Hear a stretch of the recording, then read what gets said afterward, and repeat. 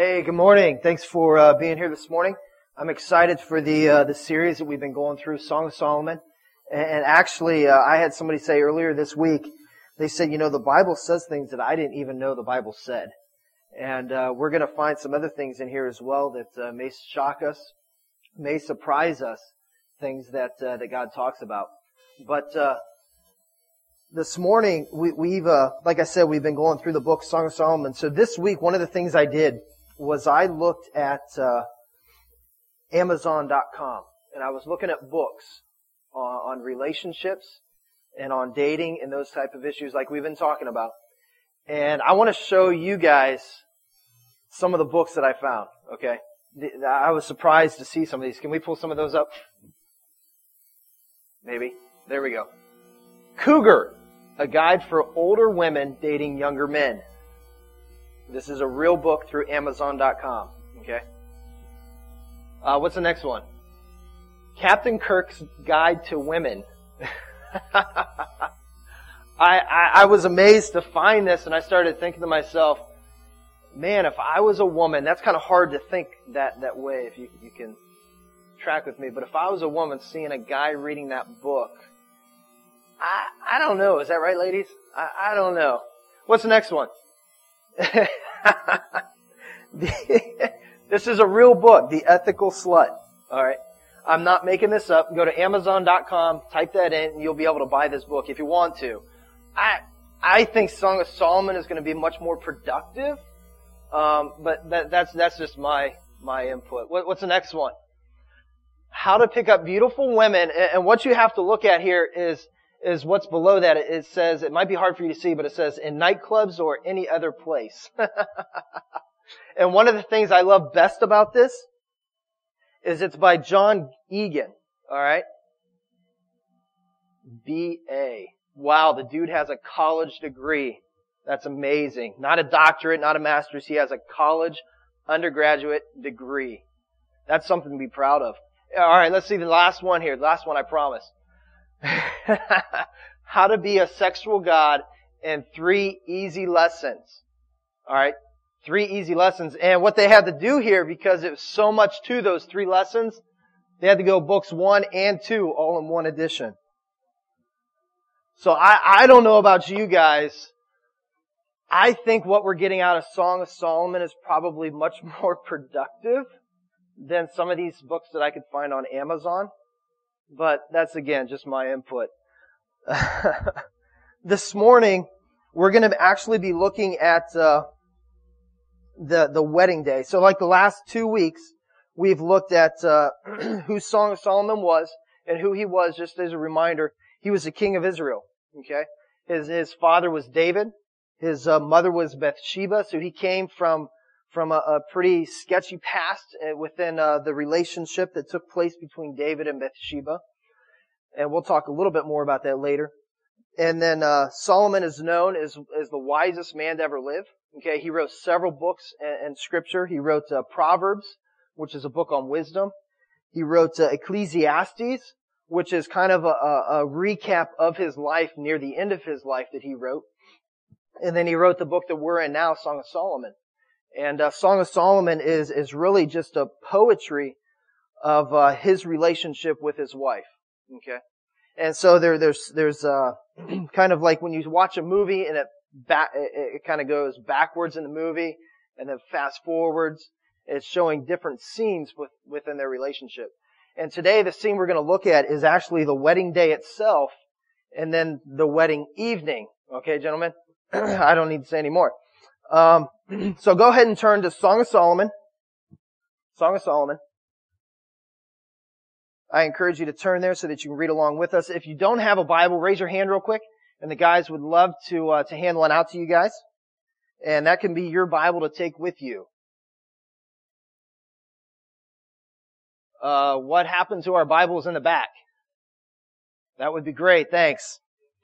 So we've had some technical difficulties this morning. They're probably working through some of that, so thanks for your patience, guys. But we're going to be on Song of Solomon, chapter 4, okay?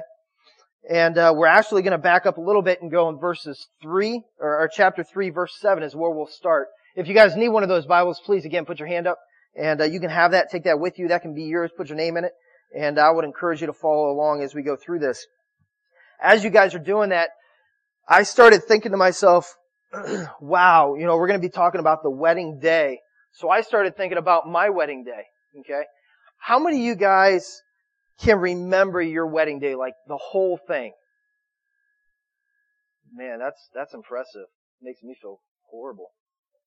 Seriously, I don't remember a lot of my wedding day. I don't know why that is. It was 9 years ago, so I kind of give myself some slack for that. So I don't know. Anyways, I want to show you guys some of our wedding pictures.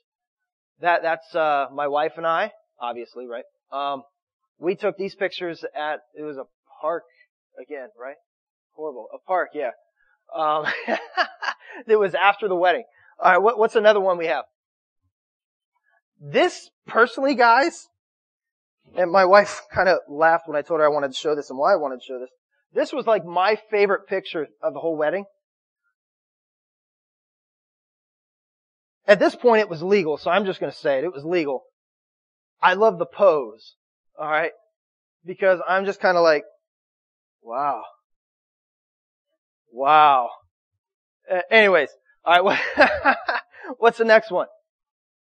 This was a lot of fun. This was walking into our reception, and my wife loves the Rocky movies, and so we had our bridesmaids, and groomsmen walk in holding signs like round 1, round 2, round 3, and then we came in and she's a knockout, and she still is, gentlemen. So to me, you keep your hands off her.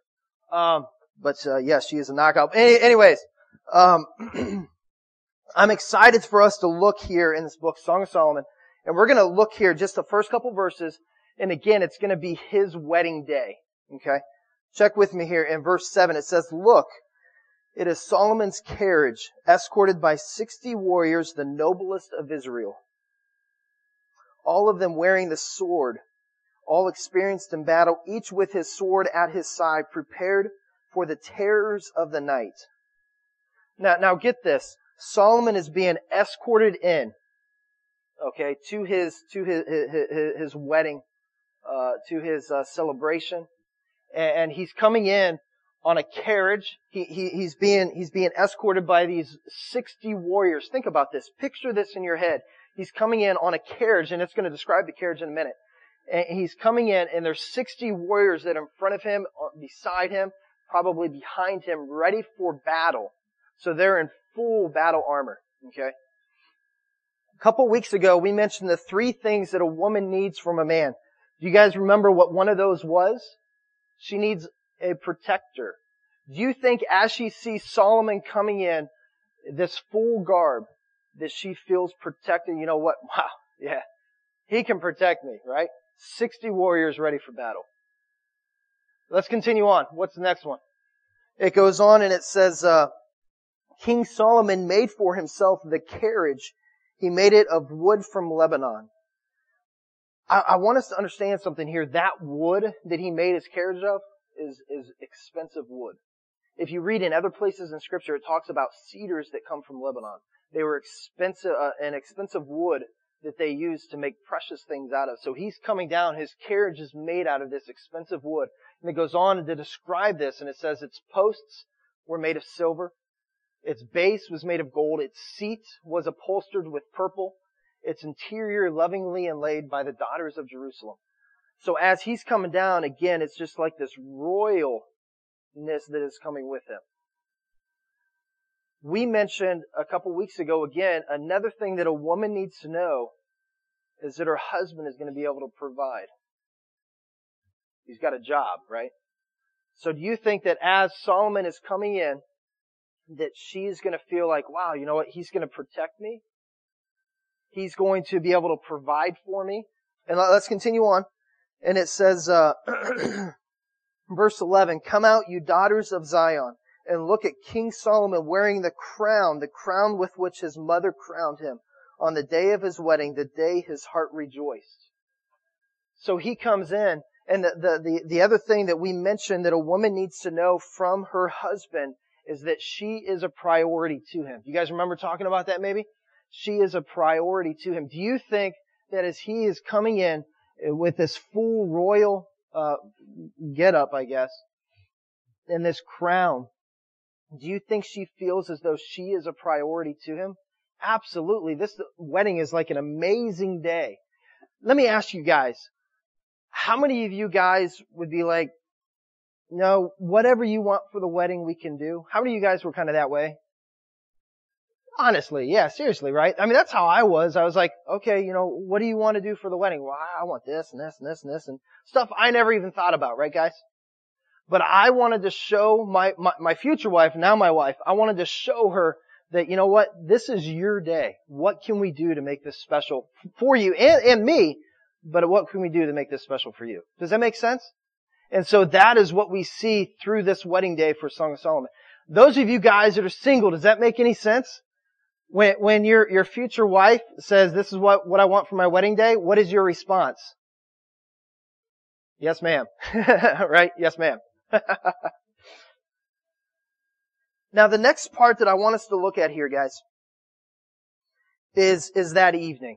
Okay? It's their honeymoon. And I want us to take a little bit of time to look through this. And the reason I want to do this, and it's going to describe that evening in detail. Okay? Again, this is one of those passages in Scripture that you look at and you're just like blown away that this is in God's Word. And the reason that I want to take a minute and go through this verse by verse and talk about the things in here is because as I look within our culture, within our society, what does our culture say about sex? Our culture says that one, it is either God, or two, it is dirty, right? It's gross. Remember, we talked about that too. We said that sex is viewed as either God, or it's held up on this pedestal like it is the all thing to worship. Or we talked about how sex is this thing that is gross that we don't talk about. It's the naughty thing that's done behind closed doors. And Hollywood does a great job of painting both of those portraits, doesn't it? Am I right, guys? Am I right? I was watching a movie earlier this week and it was a great movie. And then all of a sudden he sleeps with this other guy's wife. It was Ghost Rider. Have any of you guys seen Ghost Rider? It was a cool movie just about CIA, and I love those kind of movies. CIA and espionage and spies and just action, and I love those kind of movies. And then all of a sudden, just like out of the blue, the main character sleeps with another guy's wife, and I'm thinking to myself, one, why is that there? Two, what is that speaking to us about sex within our culture? Right? And so that's why I want to take a minute and I want us to go through chapter 4 is where it's at. I want us to go through chapter 4 and talk about what sex truly is. Okay?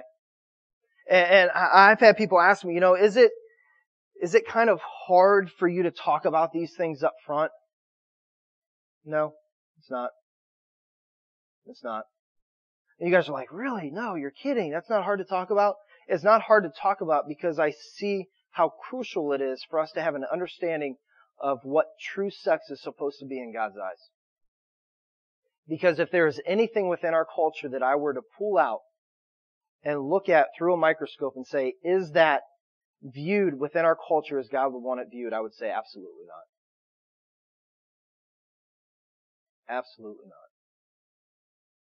And that's why I have no problem us opening the Scriptures and talking about some of these things that would make maybe some of us kind of fidget in our seats a little bit. Because my responsibility to you before God is to take the whole Word of God to you and walk you through the whole Word of God.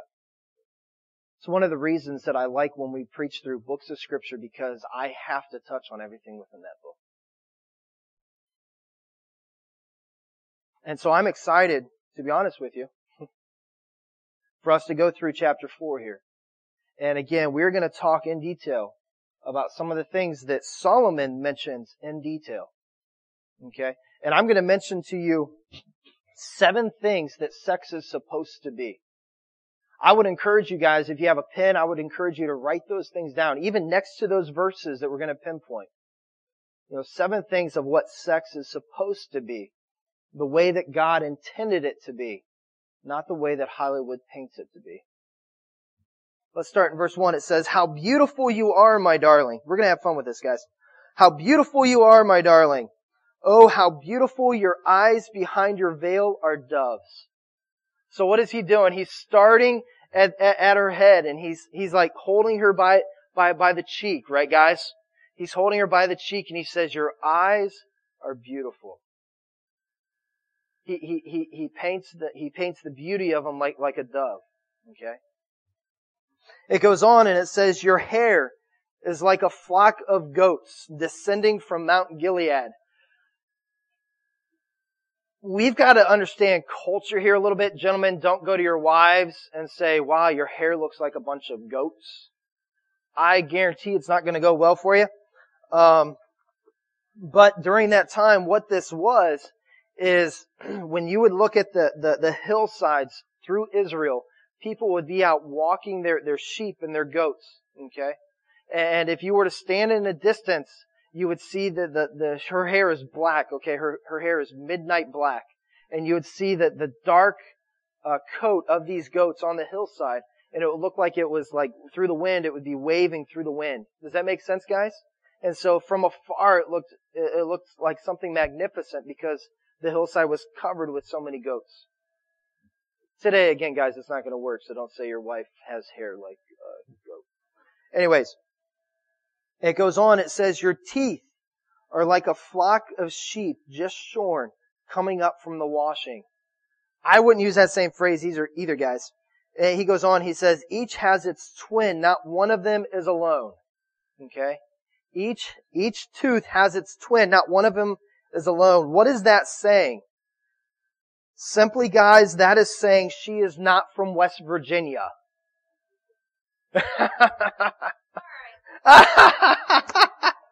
I can say that because I have family from West Virginia. Luckily, they have all their teeth still. But that is what he's saying. He's saying, my beautiful bride.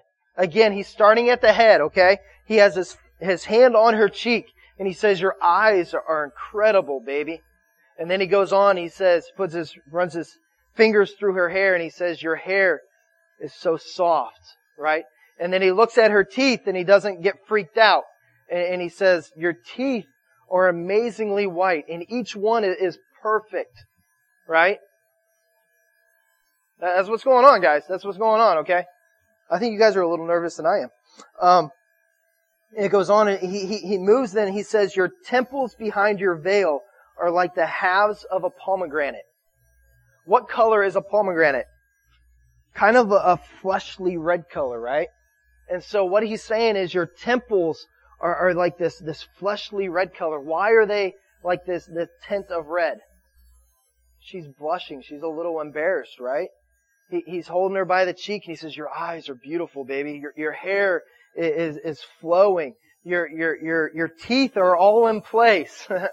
and your cheeks are just soft, and they're turning a little bit red. Are you embarrassed, sweetie? Right? That's what's going on. And then it goes on and it says, "Your neck is like the Tower of David, built with elegance. On it hang 1,000 shields, all of them shields of warriors." He says your neck is like a tower. Let me explain something here. Her neck, for whatever reason, is as long as like a giraffe. Okay, that's what he's saying. Your neck, you have a long neck. Okay? And so if I were to guess, I would guess that she is probably self-conscious about her neck. Right? If there's something on us, something, a part of us that maybe is a little bit different than everyone around us, like her neck is a little different than those around her, is she going to be a little self-conscious? Would we be a little self-conscious if there was something within our features that was a little bit different? Is that true? Would you guys agree with that? Right? But he is saying to her, he's saying, your neck is beautiful to me. What he is saying, gentlemen, is that she is his standard of beauty. I don't want us to forget that. He is saying that she, no matter what she looks like, is his standard of beauty. I am not saying that he was not attracted to her. We talked about that a couple weeks ago. He thought she was hot stuff. She was a knockout, right? But he has set her as his standard of beauty. Let me stop for a minute.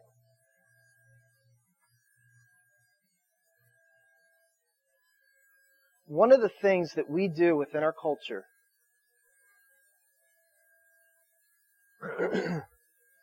and God speaks loud about this through His Word. God talks about the dangers of having sexual relationships before marriage.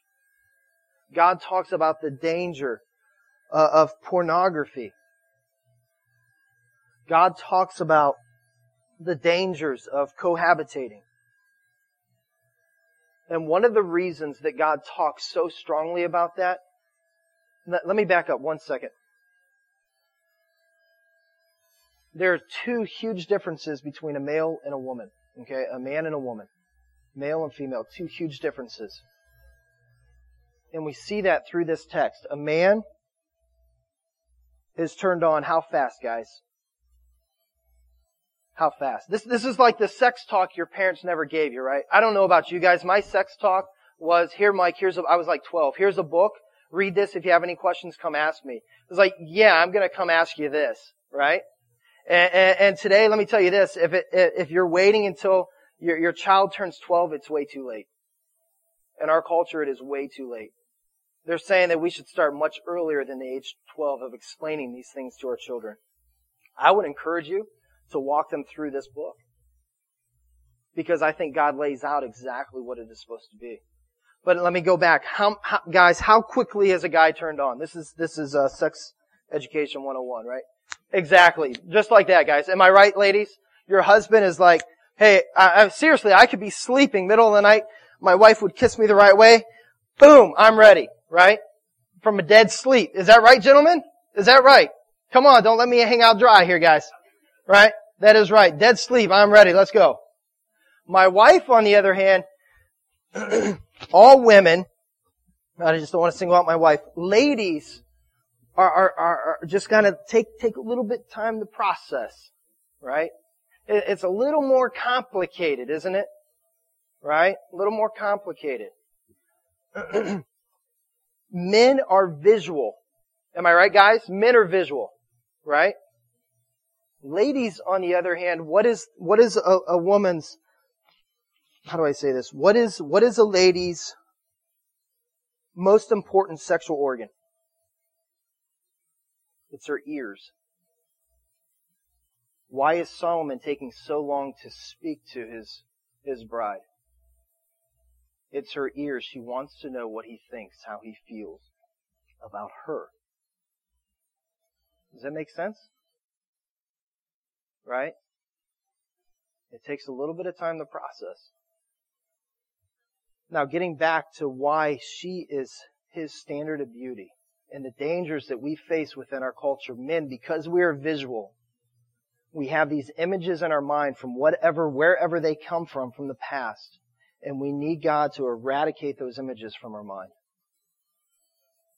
And if, for instance, if you have some of those images wherever they are from, you need to pray, and God will do that. God will eradicate those images from your mind where you remember them no more. And your wife needs to be your standard of beauty. You know, it's proven scientifically and sociologically that when a spouse is involved in pornography, the relationship goes downhill from there. It goes downhill on all levels. Sex, guys, is not a measure of how... When there is problems within sex within a marriage, I guarantee there is something else that is stemming from. Okay? For instance, in sociology, they say that anger is a second emotion. Whenever you're angry about it, it goes back to something else. And there's another emotion that's behind that anger. Sex is the exact same thing.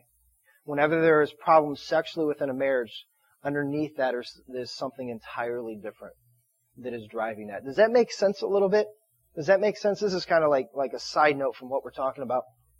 But I believe it's important because Solomon, again, is saying that his wife is his standard of beauty. And he goes on, again, he understands that her sexual organ is her ears. And he's trying to walk her through what he thinks of her and how valuable she is to him. And it goes on and it says,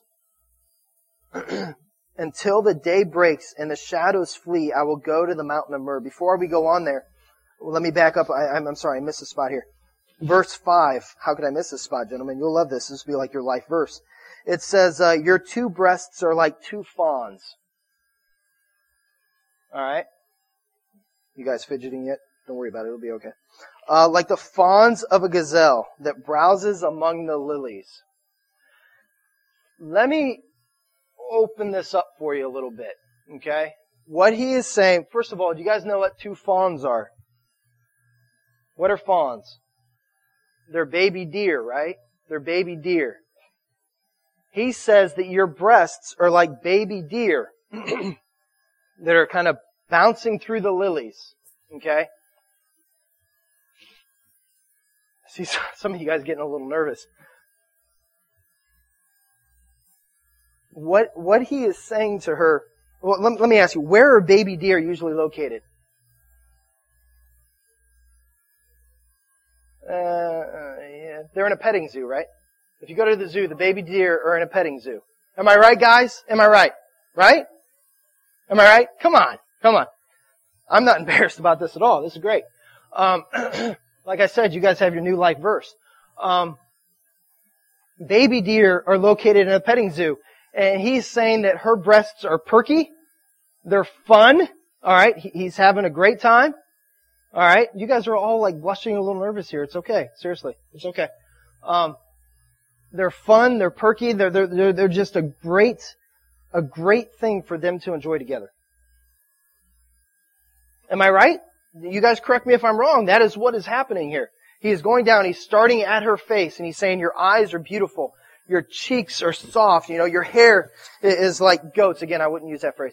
Your hair is lovely and beautiful. And then he goes down and he says, your neck, I love your neck. Again, she is his idea of beauty, okay? And then he goes on and he goes down to her chest and he says, your breasts are like two fawns, like the twin fawns of a gazelle that browse among the lilies. Okay?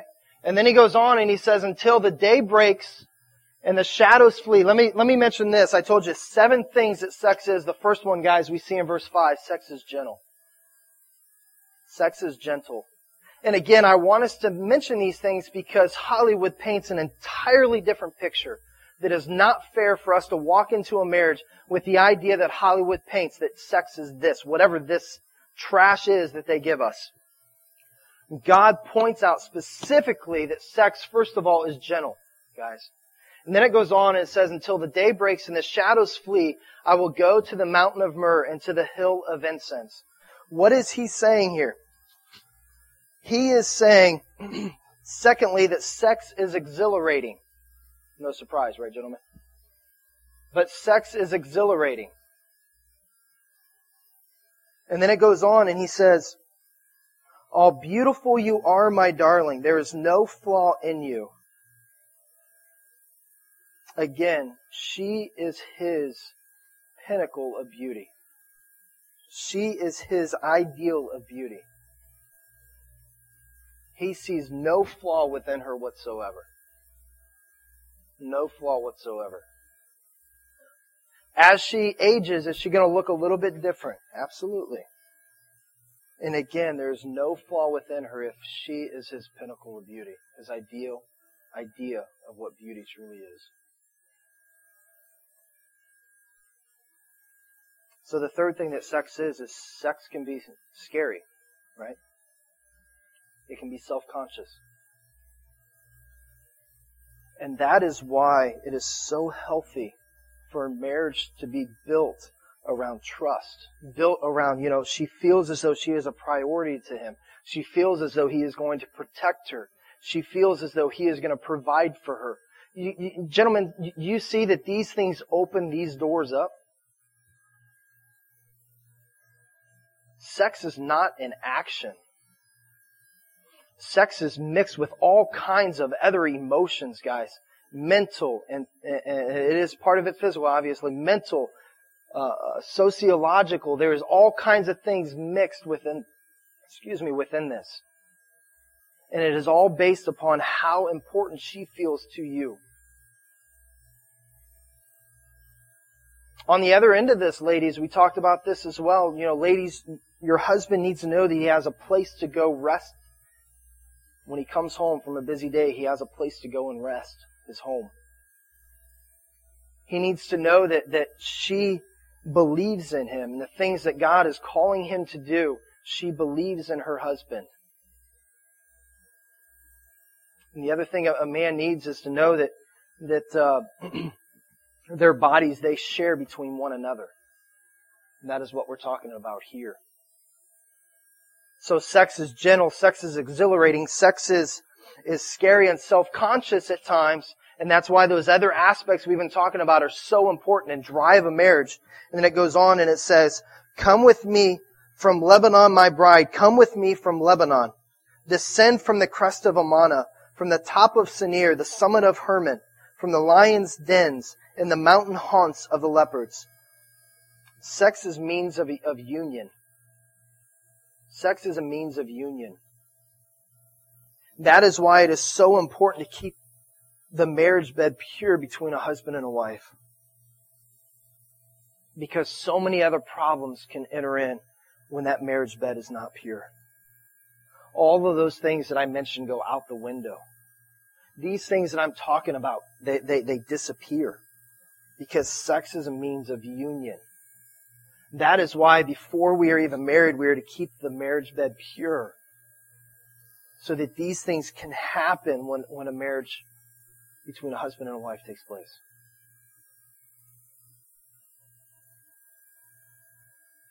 In verse 9 it says, "You have stolen my heart, my sister, my bride. You have stolen my heart with a glance of your eyes, with one jewel of your necklace." Sex is sensuous. I want to back up. It says, "You have stolen my heart, my sister, my bride." I remember it was like maybe the second or maybe third time I went to pick up my wife for a date. And I remember my mother-in-law coming to me and she said to me, "Now remember, Connie is your sister." And I think to myself, wait a minute. Seriously? No way. This is like West Virginia all over again. No way. She cannot be my sister. Right? But what my mother-in-law was saying to me, Scripture says in other places that before we are married, that I should treat her as though she is a sister to me. Right, gentlemen? If you're dating, do you treat that lady as though she is your sister?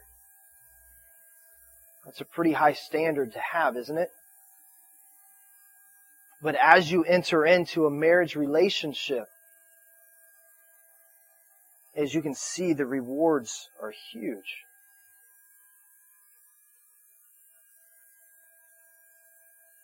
It goes on, verse 10, it says, "How delightful is your love, my sister, my bride. How much more pleasing is your love than wine, and the fragrance of your perfume than any spice." Ladies smell different than guys, don't they? Right? You know, my car, I don't know what's wrong with it, but my car, when I come home, I work in an office, okay? It's in an engineering office. I do all kinds of stuff with drawings on computers. It's not very exciting anyways. But I drive home and my car puts off some, I don't know, weird exhaust or something inside. And so when I walk into the house, I smell like I was just in a mechanic's garage, right? And I don't know why. My wife comes up and kind of gives me a hug and, "I miss you today," you know, and it's like, wow, you know, I'll come home smelling more like a mechanic more often, right? Now, if my wife comes home smelling like a mechanic, what am I going to, could you please take a shower? You know, could you put on some perfume? You know, right? But guys and ladies smell different, don't they? And so he is saying that has this sweet scent to her. And he goes on, verse 11, he says, your lips drop sweetness as the honeycomb, my bride. He says your lips are amazing. Milk and honey are under your tongue. How does he know this? Let's put it this way. French kissing came long before France.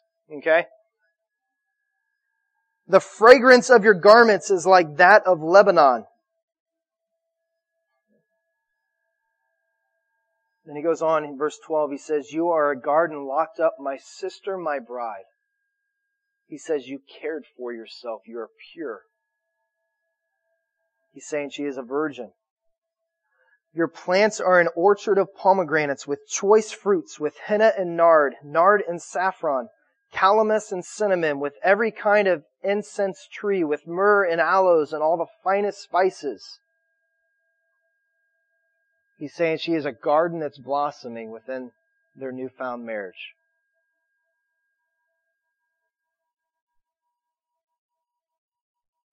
And then he goes on, he says, you are a garden fountain, a well of flowing water streaming down from Lebanon.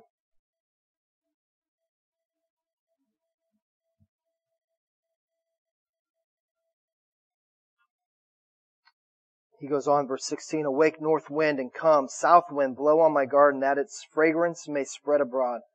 Let my lover come into his garden and taste its choicest fruits. Number 6, sex is responsive. She gives herself to him. Verse 5, or chapter 5, verse 1. I have come into my garden, my sister, my bride. I have gathered my myrrh with my spice. I have eaten my honeycomb and my honey, and I have drunk my wine and my milk. The 7th thing I said, sex is nourishing. And then it goes here, the last thing. Again, they point out who's speaking within this book, and it says friends. And the friends' response is, eat, O friends, and drink. Drink your fill, O lovers. I question whether this is truly the friends speaking here. I don't know about you guys. My friends, I made sure weren't around on our honeymoon, right? You know, we're going somewhere and you guys have no idea where it is and we're going to keep it that way, right? So I wonder if that is God that is pleased with their marriage. I can't prove that. I don't know for sure. But I wonder if God is saying, eat, O friends, and drink. Drink your fill, O lovers.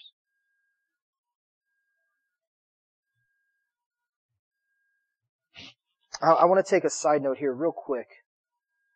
We don't have much time left, but I think this is important for us to mention, guys. This is where we would expect the credits to start rolling, right? The end of the movie, you know. They're married, they have joined together, they become one. They're enjoying one another, they're enjoying their marriage. And we would expect the credits to start rolling here, wouldn't we? I don't know how much you guys know about Solomon's story, but it doesn't end there. And it doesn't end very well. Back up with me to 1 Kings real quick. Again, we don't have much time, but I think this is extremely important for us to know. Go back to 1 Kings chapter 11. I'm going to jump right in. Verse 1, it says, King Solomon, however, again, where we would expect the credits to roll, it says, King Solomon, however, loved many foreign women. Besides Pharaoh's daughter, besides the lady that we're talking about in Song of Solomon. Unfortunately, it says he loved the Moabites, he loved the Ammonites, the Edomites, Sidonians, and the Hittites. Verse 2, it says, they were from nations about which the Lord had told the Israelites, you must not intermarry with them, because they will surely turn your hearts after their gods. Nevertheless, it says, basically, Solomon didn't heed to God's warnings. And it says Solomon held fast to these women in love. He says he had 700 wives of royal birth and 300 concubines, basically girlfriends. He had 700 wives and 300 girlfriends. And it says his wives led him astray. It says, as Solomon grew old, his wives turned his heart after other gods. And his heart was not fully devoted to the Lord his God, as the heart of David his father had been. It says, verse 5, he followed Ashtoreth. Just to let you guys know, Ashtoreth, their symbol was a symbol of a male sex organ. And their form of worship was to have sex in the temples with prostitutes. He built these altars in place of where the temple was for God. And it goes on and it says, the goddess of the Sidonians is who Ashtoreth was. And then, and it says Molech, the detestable god of the Ammonites. It says in history that they burned kids for their sacrifices.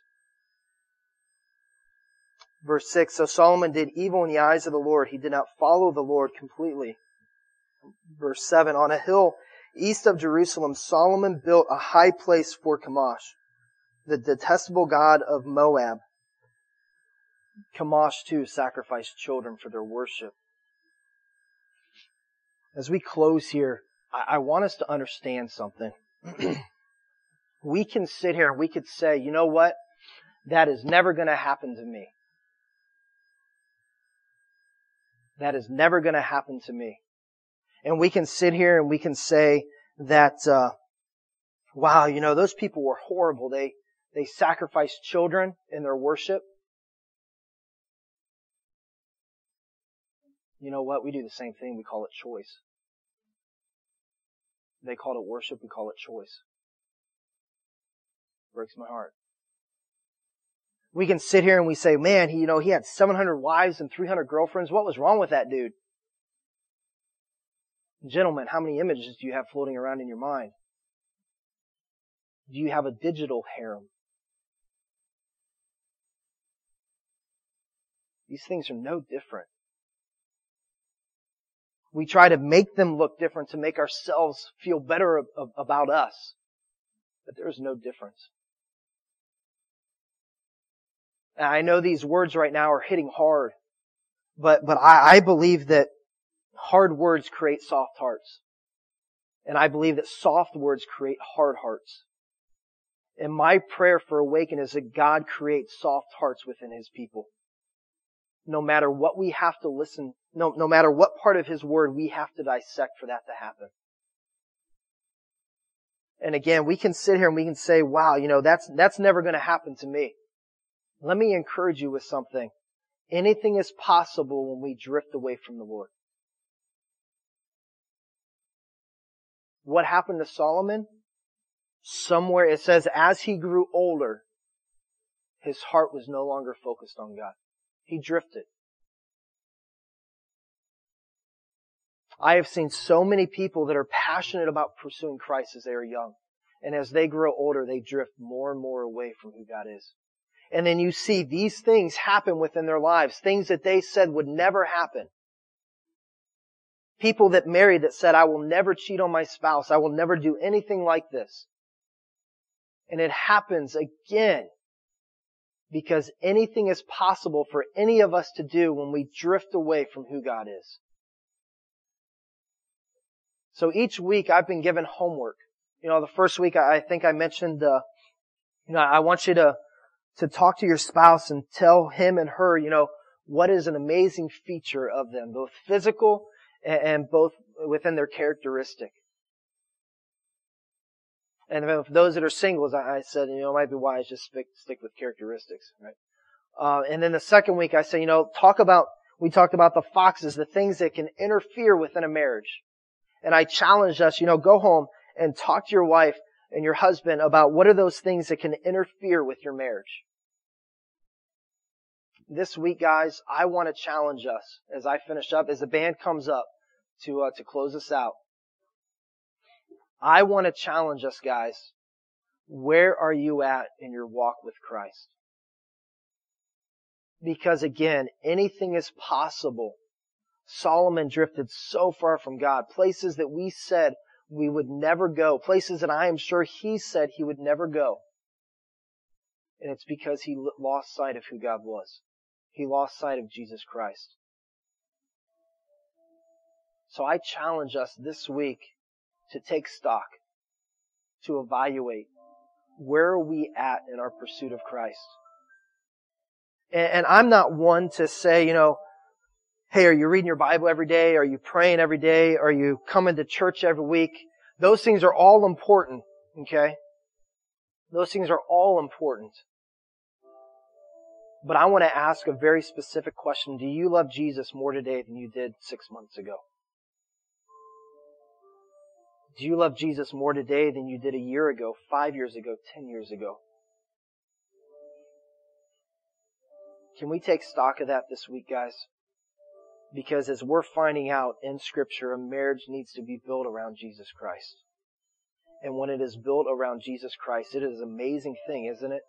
Something to not be ashamed of, something to celebrate, something to enjoy.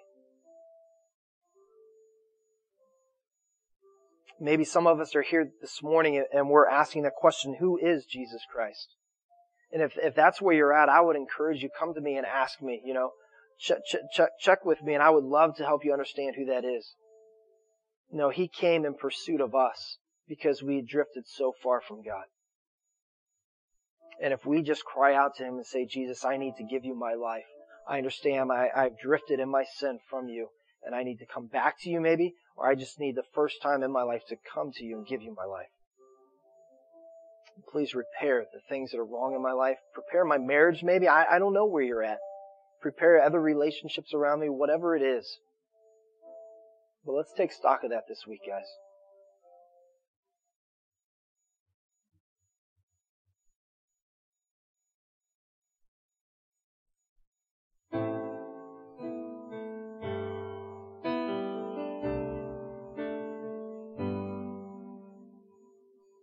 Holy, holy Lord God Almighty, worthy is the Lamb who was slain. Highest praises, honor, and glory be unto your name. Be unto Holy, holy Lord God Almighty, worthy is the Lamb who was slain.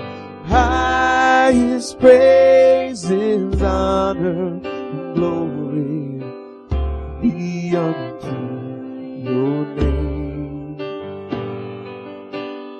Be unto your name. We'll sing. Holy, holy Lord God Almighty, worthy is the Lamb who was slain. Highest praises, honor, and glory be unto your name. Be unto your name. Be unto your name. Be unto your name. This time we'd like to invite the ushers to come down for the offering.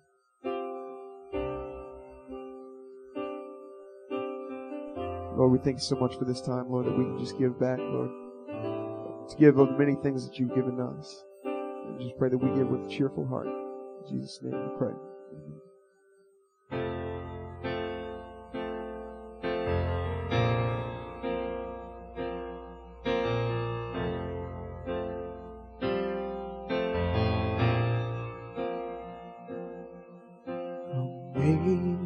Amazing grace, how sweet the sound that saved a wretch like me.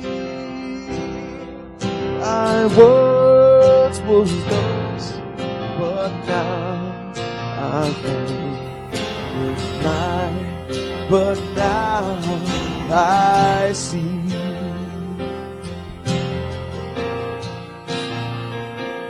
The grace that told my heart to feel, and the grace my fears relieved.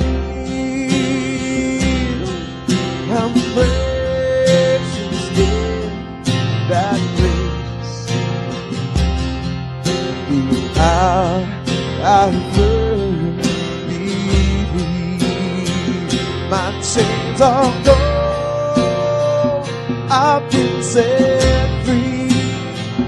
My God, my Savior has ransomed me. Like a bird, His mercy reigns, unending love, amazing grace.